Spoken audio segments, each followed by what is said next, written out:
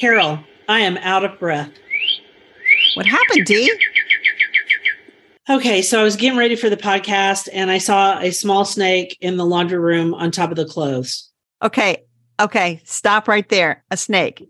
A snake. How small was small snake? It was about 18 inches, but it had a pattern. That's not small. That's horrible. I don't like snakes. I don't like snakes at all. I've never seen a snake in my garden. So where's the snake now? Okay, so it was patterned. And so I wasn't sure if it was, if it was poisonous or not. We have a couple of poisonous snakes in Oklahoma. And so I grabbed a pot and a plate and I was going to try to get it in there. And then when I walked back in, it had gone down into the sheets, which were what I had pulled out of the dryer.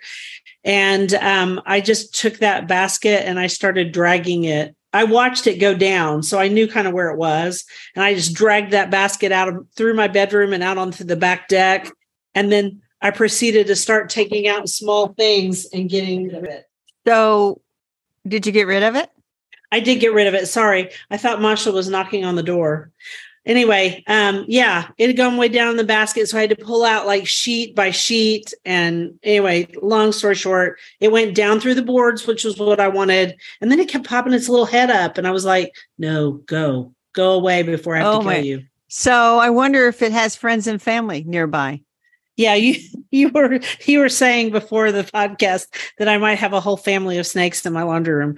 I highly doubt that. I just looked through all those cabinets the other day. Hey, what's that behind you? You're so crazy.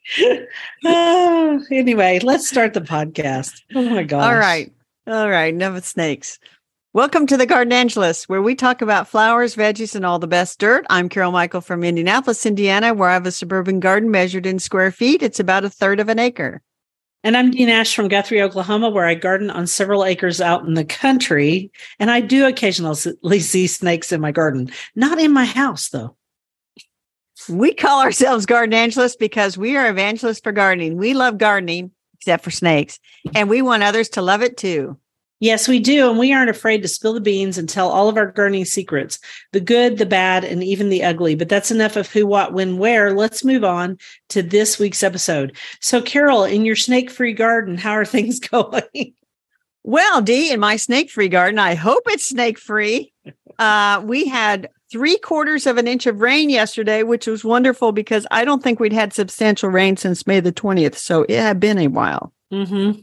So I'm going to go backwards. So yesterday it rained. That was Sunday. Yep. Saturday, I knew it was supposed to rain on Sunday. So I weeded the vegetable garden and got that all in shape. And I thinned out my zinnia seedlings.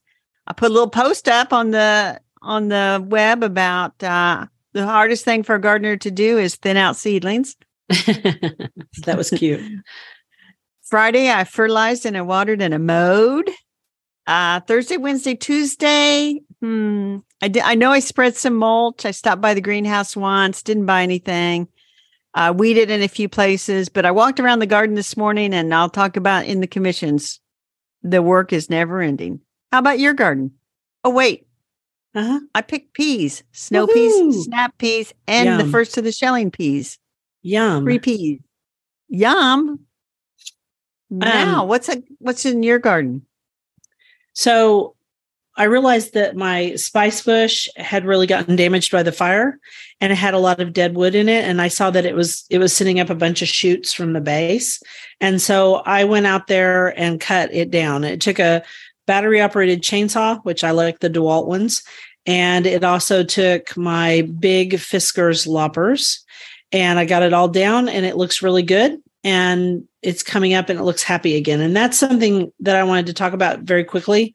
If you have dead wood on a plant, like a shrub or a tree or a rose bush or whatever, cut that dead wood out because that dead wood is robbing energy from the plant. And that's where disease can get into your plants and you don't want that. So if you have crepe myrtles that you have still not cut back to the ground from the ice storm of 2020, people, it's time.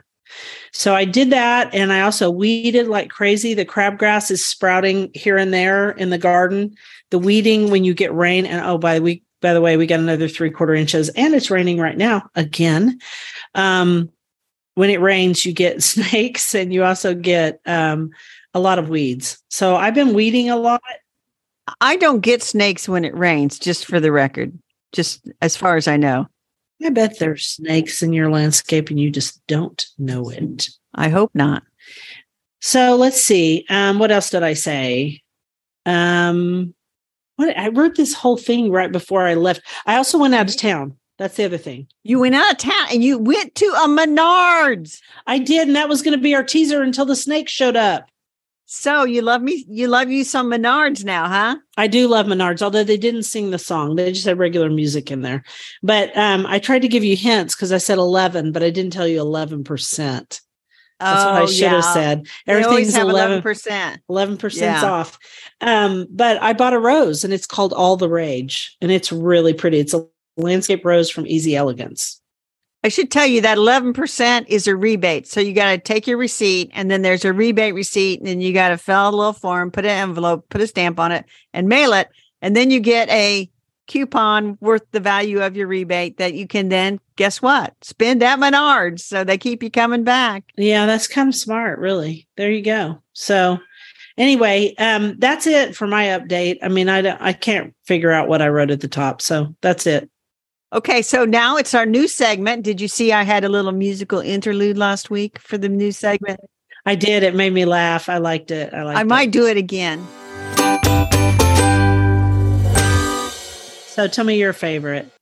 My favorite right this very minute, I went outside, is that lavender that I don't know the name of, that I've planted near the big boulder in the vegetable garden. It doesn't matter how I prune it or not prune it. That thing just comes out like gangbusters and blooms like crazy. And it is in bloom right now. I took a picture. I'll try to go take a picture when there's bees out. It's kind of overcast right now.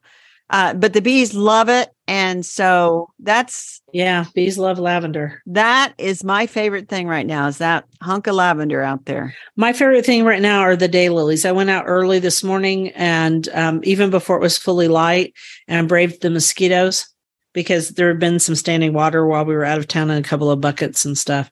Braved the mosquitoes and everything so that I could deadhead them, because we're just at the beginning of daylily season. And, I want them all fresh when I go out there. I'm also looking at an echinacea that I think is powwow wildberry, and it's out in front of the sneezeweed, which isn't blooming yet.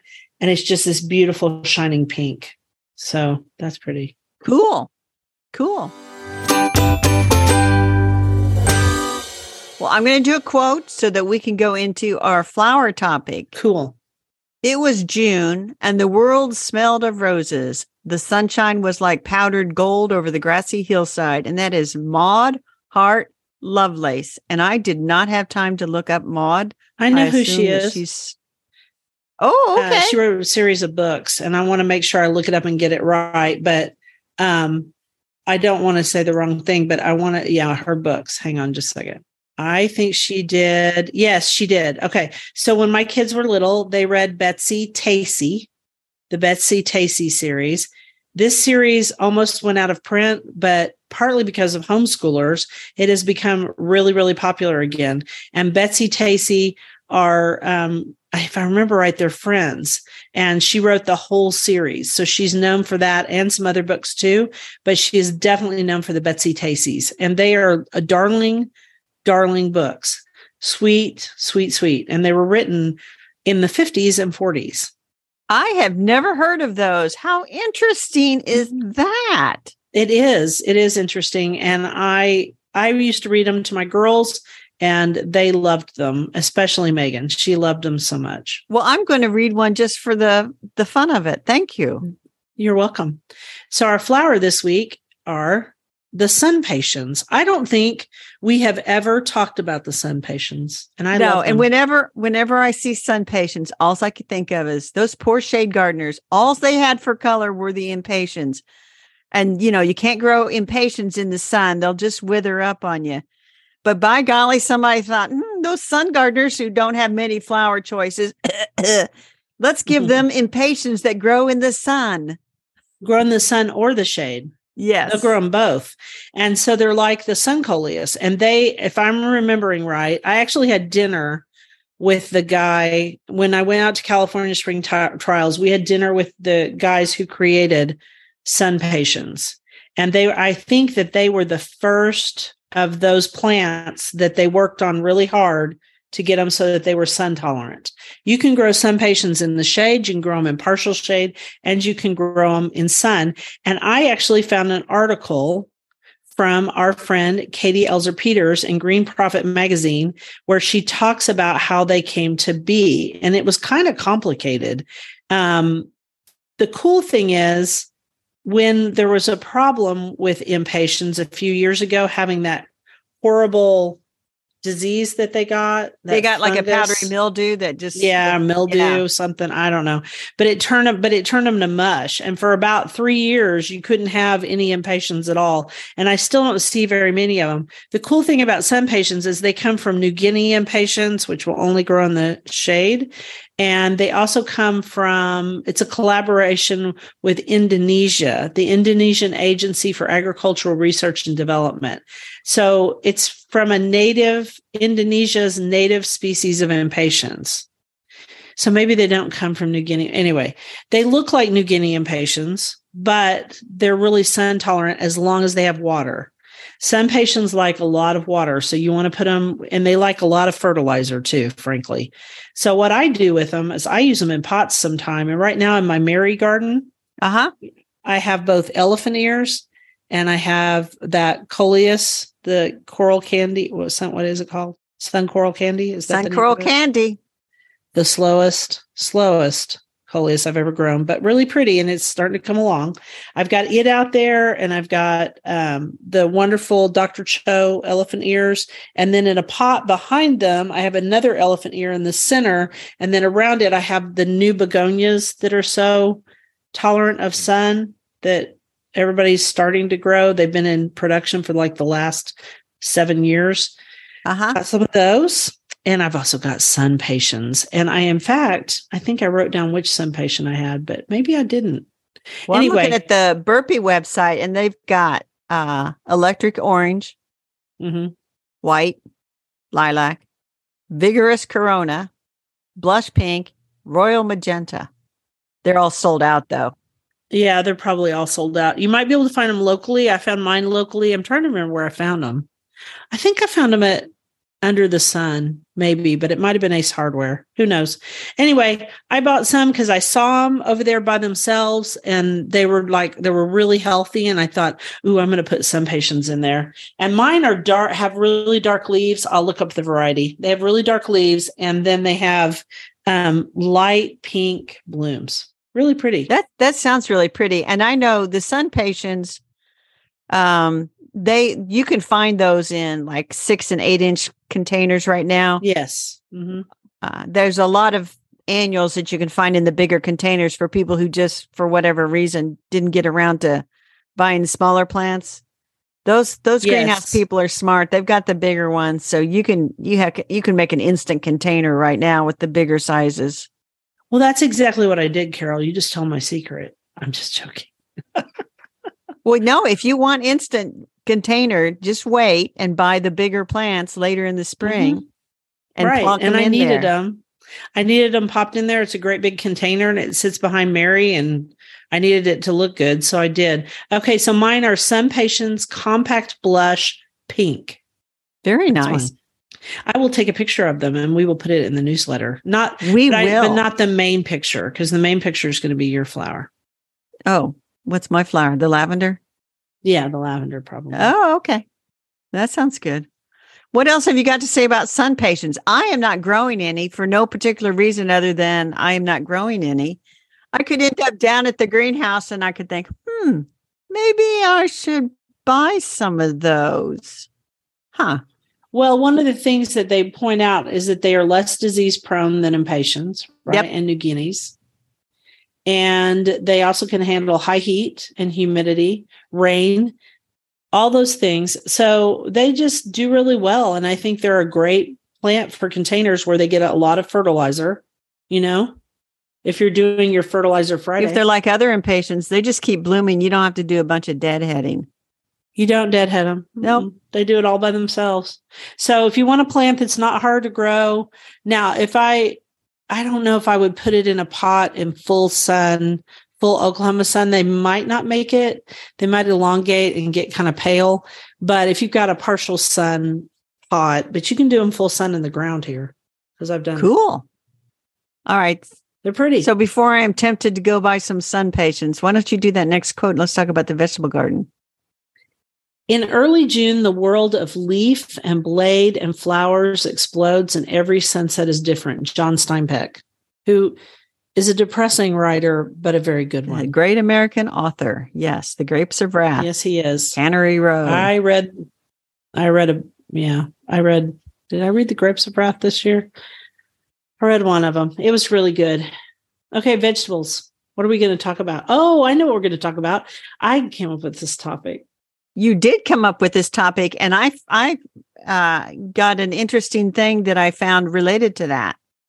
I saw that picture. Do you want to talk about that first, or do you want to talk about the topic first? Well, the topic is, it transitioning from using chemicals in the vegetable garden to growing organically. There are some pains you have to go through.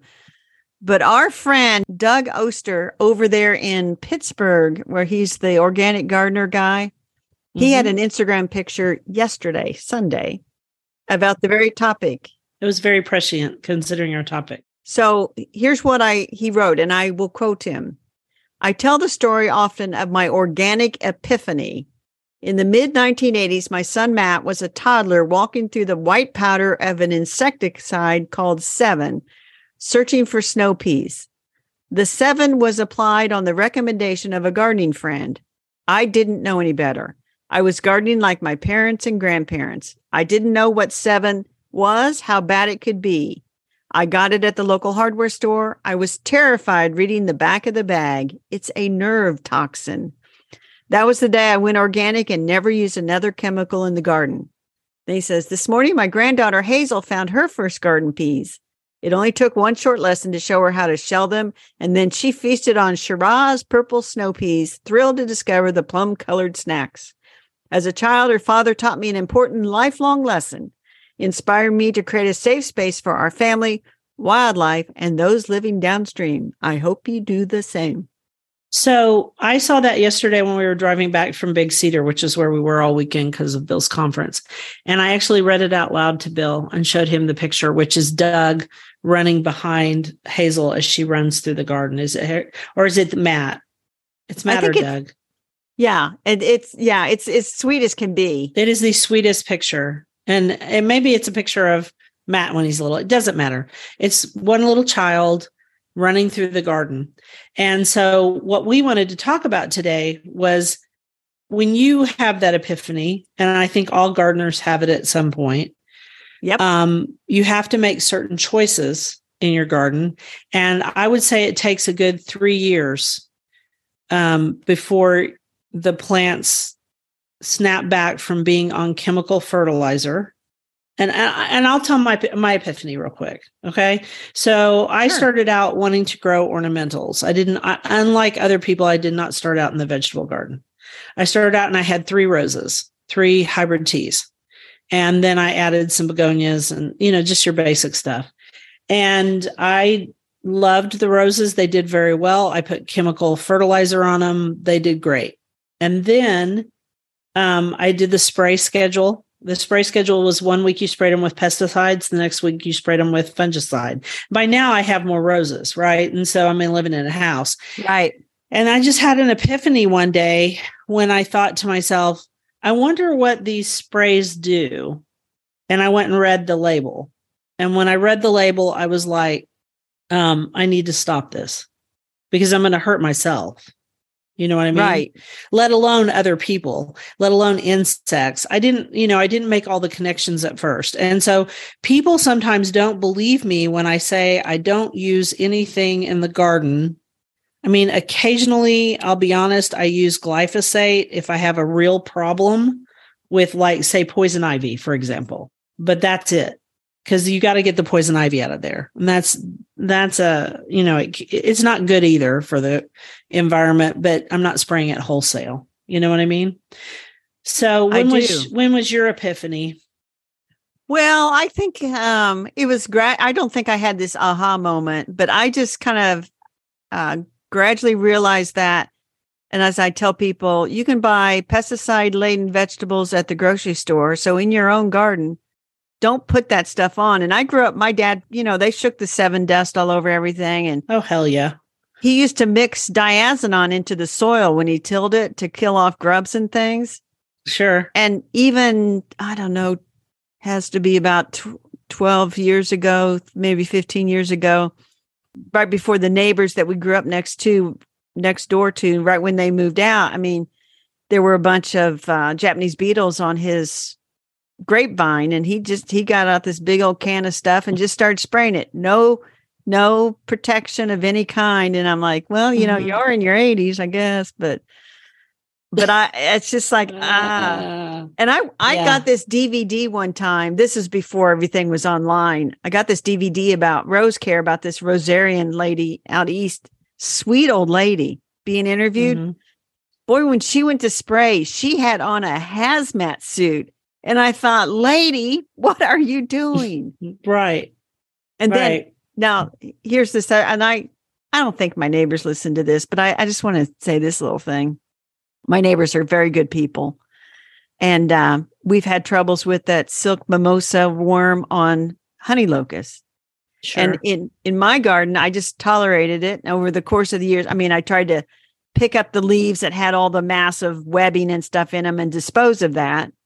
But I didn't spray anything. And I'm assuming that, there was feast for the birds. There are a lot of birds in those trees. So across the street, though, guy pulled up and starts, spraying. He had no protective gear on whatsoever. Mm-mm. And he just starts spraying that tree. And when he was done, I said, what you doing?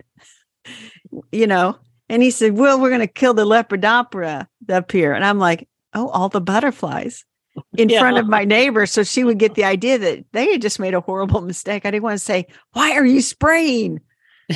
Right. Because the problem, and we've talked about that particular story on the podcast before. And the problem is when you spray for one caterpillar, if you're wholesale spraying, even if you spray BT, which is natural, you're going to hurt other caterpillars. So it's better if you're going to use BT, use it very specifically, maybe not a spray guy with a deal in the back of his truck. And he probably wasn't spraying BT anyway. No. He was probably spraying a broad spectrum pesticide. So we're not being preachy on this episode at all. I think everybody has to make the decision for themselves. Like Doug, we hope you will eventually go as organic as you can. And a good way to start is with what they call integrated pest management. And that says, do the least bad thing first. And we will link to, I know Oklahoma State University, now suggests that too. I mean, when you watched all of the university information back in the 70s and 80s, it was still spray, spray, spray. But everybody's changed their mind because the insect population is way down. Here's the good news. It takes some time for your garden to get adjusted. But once it gets adjusted, then you have birdsong in your garden. And if you have birdsong in your garden, you have birds that are eating a lot of caterpillars. And I noticed the other day on my dill that I had black swallowtail caterpillars all over it, and they were just eating it to nothing. And I don't care because I don't really care about dill. I actually just planted some more seeds. But the next day, a bunch of them were gone. And that, who loves the black swallowtail caterpillar? Some kind of a bird. A bird or a wasp. The wasps love them. Oh, and yeah, it's kind of sad, but the wasps eat them in abundance. And so I don't know who ate them, but somebody ate them. And that's the way this works. And so occasionally I get help from a lady in my garden. And she came over a couple of weeks ago and she said, do you have any ladybugs? And I said, I'm all over my tomatoes because I've got aphids. And she goes, really? And so I went over there and I showed her. I said, here are the ladybugs. And she goes, oh, is that a baby ladybug? And she goes, I never see them because she said all the other people I work for, they spray. And I said, no, this is what a baby ladybug looks like. It's called a lion. And she goes, that looks like a bad bug. And I said, it does, but it's not. Yeah, so they're once ugly. You learn, they're kind of ugly but I think they're kind of cute in an ugly sort of way. Once you incorporate plants that bring in more pollinators and bring in more insects, then you have more birds. And it all eventually works in tandem. I don't spray anything anymore, and I just deal with the Japanese beetles by knocking them off. I have a lot of people I know who use systemic on their roses, and I'm not willing to do that. No, but I understand. You just knock them off. And if your ground gets naturally a little bit harder in July because of it being dry, it does make it difficult for those Japanese beetles to lay their eggs and burrow, and for those grubs. And so the best years we had as far as Japanese beetles not being around was after the drought of 2012, and the population gradually builds up again, but I don't get particularly unnerved about it. So you have written in here about being in the Cunningham garden. Was that you? Or is it? Oh, you know what? I don't know why it says, you know what? It's a typo in our notes. It's actually me who wrote this. And it says that I was in the Cunningham garden. It's not the Cunningham. It's the Cutting garden. I must have dictated this. And so I noticed I had a ton of aphids on my showy milkweed. And then the next day I saw a bunch of baby ladybugs on them and an adult ladybug, and they were eating those. And so if you see little white casings from where the aphids were, those are gone aphids. So cool. It'll all eventually do its thing, but it's when you have a buggy garden, other bugs come and eat them and stuff like that. Because I was looking at that and I thought, I used to work at Cunningham Gardens down in Waldron, Indiana in the summertime before. That's why I thought it was you, but no, it was Cutting. No, we did ground covers and clematis, some mums, those back in the day. I've asked forgiveness several times for being a propagator of some now considered to be invasive, not very good ground covers. We're talking about Euonymus fortunii, winter creeper. Goodness, that one. Winter creeper's bad. We used to, never mind. My bad. Okay, so do you want to do the next quote? We're done talking about this. I feel like people have turned us off because we've been preaching about being organic. Don't turn us off, people. The best is yet to come. Yeah. When I begin to write about flowers, I lose all sense of restraint. Beverly Nichols, famous British garden writer. He was And great. Beverly is a man. Beverly is a man's name in Great Britain. Yes, it is. Funny stuff. So on the bookshelf. So on the bookshelf is Flowers and Their Meanings, The Secret Language and History of Over 600 Blooms by Karen Azoulay. So tell me about this book, because I didn't get to read it. So I got a copy from the library, and I never remember, did I see this somewhere and ask the library to get it for me? This could have been one that was sitting on the shelf as I was leaving. I thought, I'll check that one out too. But somehow the universe sent me this book from the library.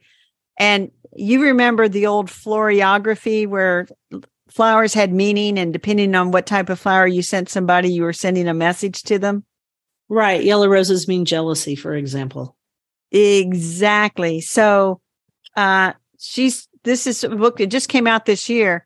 And so the author has sort of updated and has 600 meanings of flowers in here. And she's got the history of florography and kind of comparing how back in the 19th century, teenage girls would communicate with flowers for special meaning. And today it's emojis. That's funny. I hadn't thought about patterning them with, comparing them to emojis, but they are kind of. Yeah, they are kind of like that. And so the author also did all the artwork for the book. So I'm going to show you a page here with the drawings and stuff. Isn't that pretty? Carol, I want this book. So anyway, I thought, you know what? It's got a great bibliography of old books that she references, and new books too. Everything from she's got Braiding Sweetgrass by Robin Wall Kimmerer, 2013. Great book. And then Flora's Dictionary by Elizabeth Gamble Wirt, 1829. Yeah. She's got a big list of books. And so I was looking at those and going online. I thought, different types of, she's got the flowers arranged alphabetically, obviously. And then if you have certain feelings you want, she's got suggestions. So if you wanted to send a flower that says, my gratitude exceeds your care, you send dahlias. Really? A bunch of dahlias. Yeah. Well, that's cool. It just looks like a great book. Looked up lavender, and she didn't make up these meanings. These are been in the 19th century and stuff. So lavender, you send lavender to mean distrust. Oh. Okay. Having been used by Romans to scent bathing and washing water, the name lavender comes from the Latin to wash. Love it. Yeah. Lave. To lay someone out in lavender is to prepare a corpse in their burial attire and to mask the unpleasant odors. Well, yeah. This aromatic camouflage is why lavender was associated with distrust. Some say that Cleopatra was killed by an asp that was hiding in a bundle of lavender. So there's that snake theme again, Dee. Goodness, we can't get away from the snake. Well, and I chose lavender because I'm in love with that flower right now, not because of the. Well, because you didn't know the snake thing was a snake thing. I didn't know the snake thing until that, and then I looked up sweet pea because you were all gaga. Of course, I looked up pansies. I am still all gaga about the sweet peas. I just stuck them on top of the refrigerator because of Masha, because she wanted to eat them, and they're poisonous. I was like, stop. That was the reason I was worried about the snake, too, because she attacks anything that is in the house. What if that snake had been poisonous and bit my Masha? That would have been shudder. That would have been very, very, very, very, very, very bad. Yes. So I got rid of it. That would have been, we can't do the podcast today. Dee has to rush the cat to the vet day. Yeah. Hang on. I'm finding sweet peas.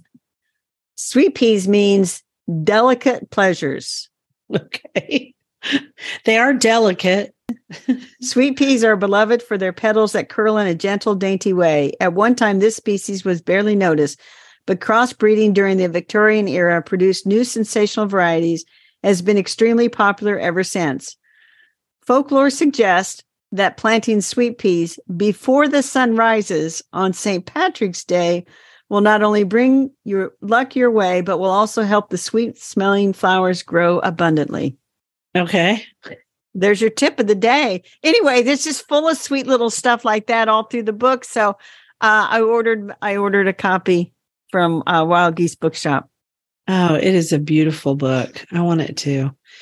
So okay, anyway, we've linked to it. We've linked to it on Bookshop and we've linked to it on Amazon. So if anybody else feels the need for this beautiful little book, and the cover is just beautiful. I have to say, that's my favorite thing about the new gardening books that are coming out.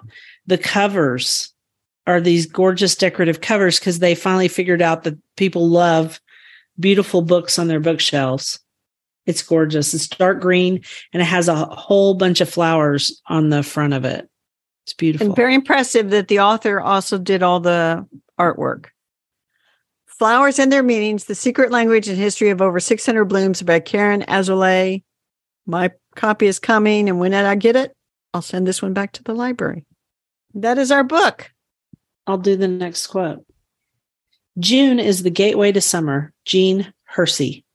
And of course, we've talked about Jean Hersey, Lost Lady of Garden Writing. Yep.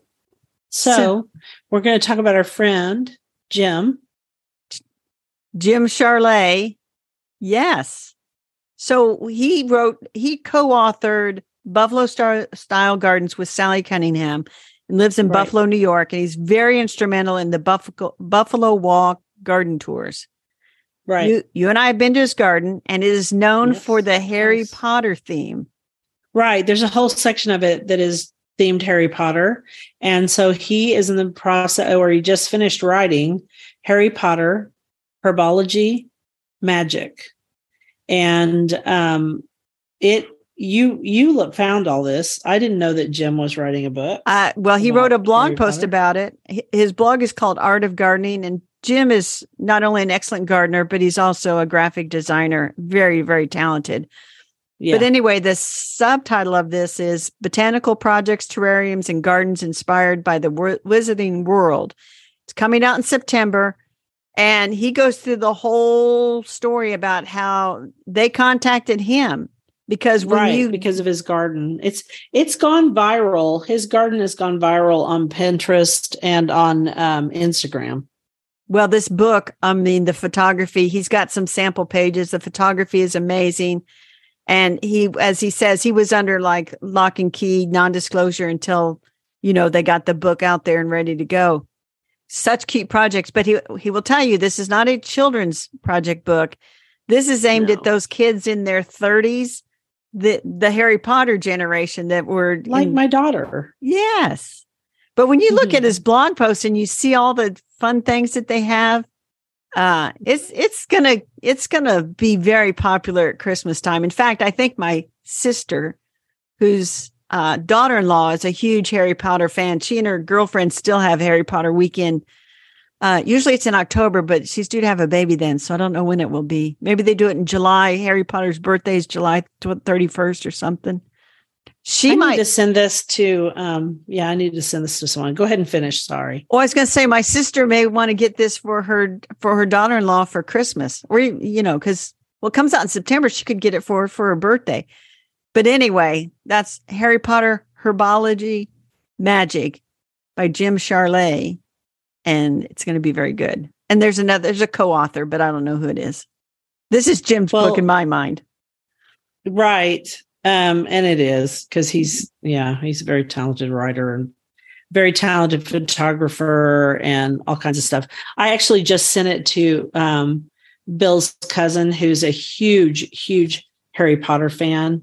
And I think she'll like it too. So there you go. There you go. So that is our Dirt new book on Harry Potter gardening coming out in September. Yeah, she's a year older than me. And she's a Harry Potter nut. So it isn't just people in their 30s. Nope. All right. So let's go on. What? You're not in your 30s, Dee? I wish. You know what? No, I don't. No, I don't.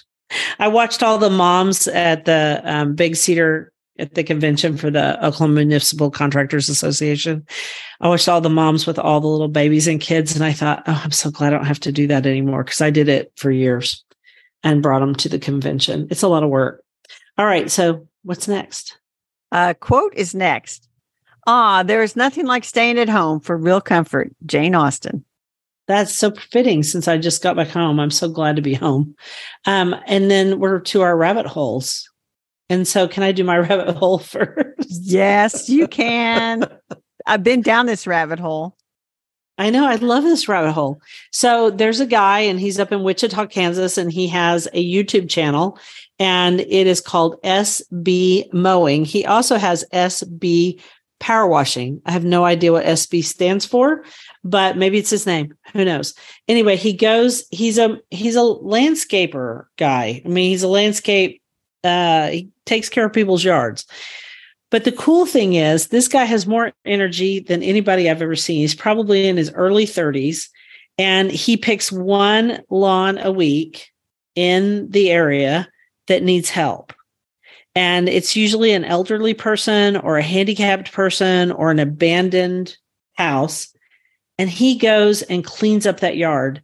And I have decided that the reason it is so soothing to watch is it's like ASMR, because he speeds everything up, right? Yeah, it is. It is. It has the sound of ASMR. It's repetitive. It's like when you're beekeeping. Anyway, it's very soothing. So, and I skipped through portions of it because I've watched a number of them now, so I know what he's going to do. But it's really cool to watch him. You know, my favorite parts? The before and the after? No, when he uncovers the sidewalks. Oh, yeah. Those edging, you should see my sidewalk edging, Dee. It's just magnificent, by the way. But yes. I bet it is. Explain why it's so... There's something about the fact that it's all covered up and horrible. And then he gets in there with his shovel and his weed eater and his edger and his blower. And all of a sudden people can walk down the street, or they can walk up to the door. It's magical. That's my rabbit hole. There's a couple of guys that are doing this. And the one guy, there's one in Australia. Their grass is different from ours, Steve, but on Instagram. And what they say is they make enough from their YouTube channel views to be able to do this for free, like take an entire work day, a Friday generally, and just go and knock on somebody's door. Mm-hmm. And this one, he knocked it was a woman. She had a couple little kids, and she just moved there, hadn't had a chance to get a mower. And so he did her whole yard. And then he says, and here, by the way, go ahead and take my mower. And it's one of those big riding mowers. It was not. Yeah, they gave it to him. They gave it to him. The mower company gave him a mower and said, here, try this out, use this. And then if you want to, give it to somebody. And she had a huge yard for a suburban yard. It was like a triple plot. He gave her the mower. He gave her glasses, so she wouldn't hurt her eyes. And he gave her earplugs. And she was a lady who cleaned houses, and she had gone and cleaned a house for free for an elderly woman she knew. So it's just all that pay it forward. Good karma. It's just good karma. It's just good everything. Okay. So what was yours? So mine is basically the bibliography from Flowers and Their Meanings that I talked about. There are several lost ladies of garden writing from the 19th century that I had not heard of. Now, a couple of them, they have Wikipedia pages, which always kind of disappoints me because then it's like, oh, the thrill of the hunt. It's like, you think that something's obscure and then it's like, oh, it's right there. But there's a couple of little questions I have about a few of them. So some of those ladies might end up on a blog post or two. But this was a nice way to spend some time on a Sunday afternoon reading through. Sounds lovely. That was my rabbit hole. That was my rabbit hole. That's a good rabbit hole. So now we're on to our garden commissions. I'll go first. When it stops raining, I'm going to go out and finish deadheading all the daylilies because it's deadheading season in the garden. And when you got 200 plus daylilies, you're going to deadhead every single day. And then I also need to cut back some more shrubs. I need to dig out one of the aromatic asters, and that's what I was going to do this afternoon. And I may still get to, because when the ground's wet, that's a good time to dig out an aster. And then I've decided I'm going to put that rose bush where that aster, the new rose bush, all the rage, I'm going to put it where that aster was. I'm digging that aster completely out. I'm done with that aster. It takes up too much room and it's rude. Rude. So what are you doing? Well, I just want to say before I say what I'm doing, Dee, your videos that you did this past week, I know you recorded them all last Monday and then Sunday or Monday. Yeah. And then you put them all out. They have been excellent videos. Well, thank you. Thank you so much. I love doing videos with Claire because she can pan back and forth so that, she's a good videographer. I don't get to do it very much. And today she starts her new job. She's starting a new job, and she's going to be a counselor for people in crisis. That's 2 of my children who do that. That is very wonderful.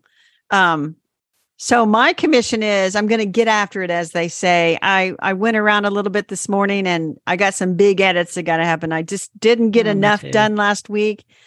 And there's more peas to pick, obviously. But I mean, I have a redbud seedling and a mulberry tree seedling that are growing up and out of a honeyberry shrub. And that just shouldn't be like that. That's just laziness on my part. I need to, as soon as it dries off enough, I got to get in there. But, I got to wear protective eye gear and something on my head. I got to crawl under there to find that thing and cut them out. Yeah. Anyway. And you know what happens here is elm tree seedlings. Mm-hmm. They're terrible about that. All of a sudden you'll look and you'll go, oh my gosh, I have an elm tree in the middle of that, whatever. Oh, yeah. Well, one day I was looking out at my spruce tree, which is, it's pretty tall. I mean, it's, I don't know, 20, 25 feet tall. And now the top of it's like, those are mulberry leaves. And I looked down there. I mean, I pulled out a 15-foot tall mulberry, quote unquote, seedling.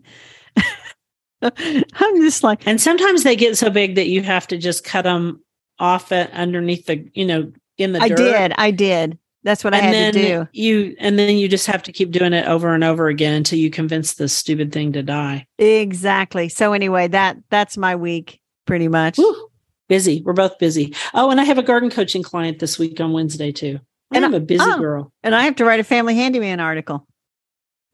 Busy. Oh, and I'm speaking on the 27th. So I've got to finish up that talk.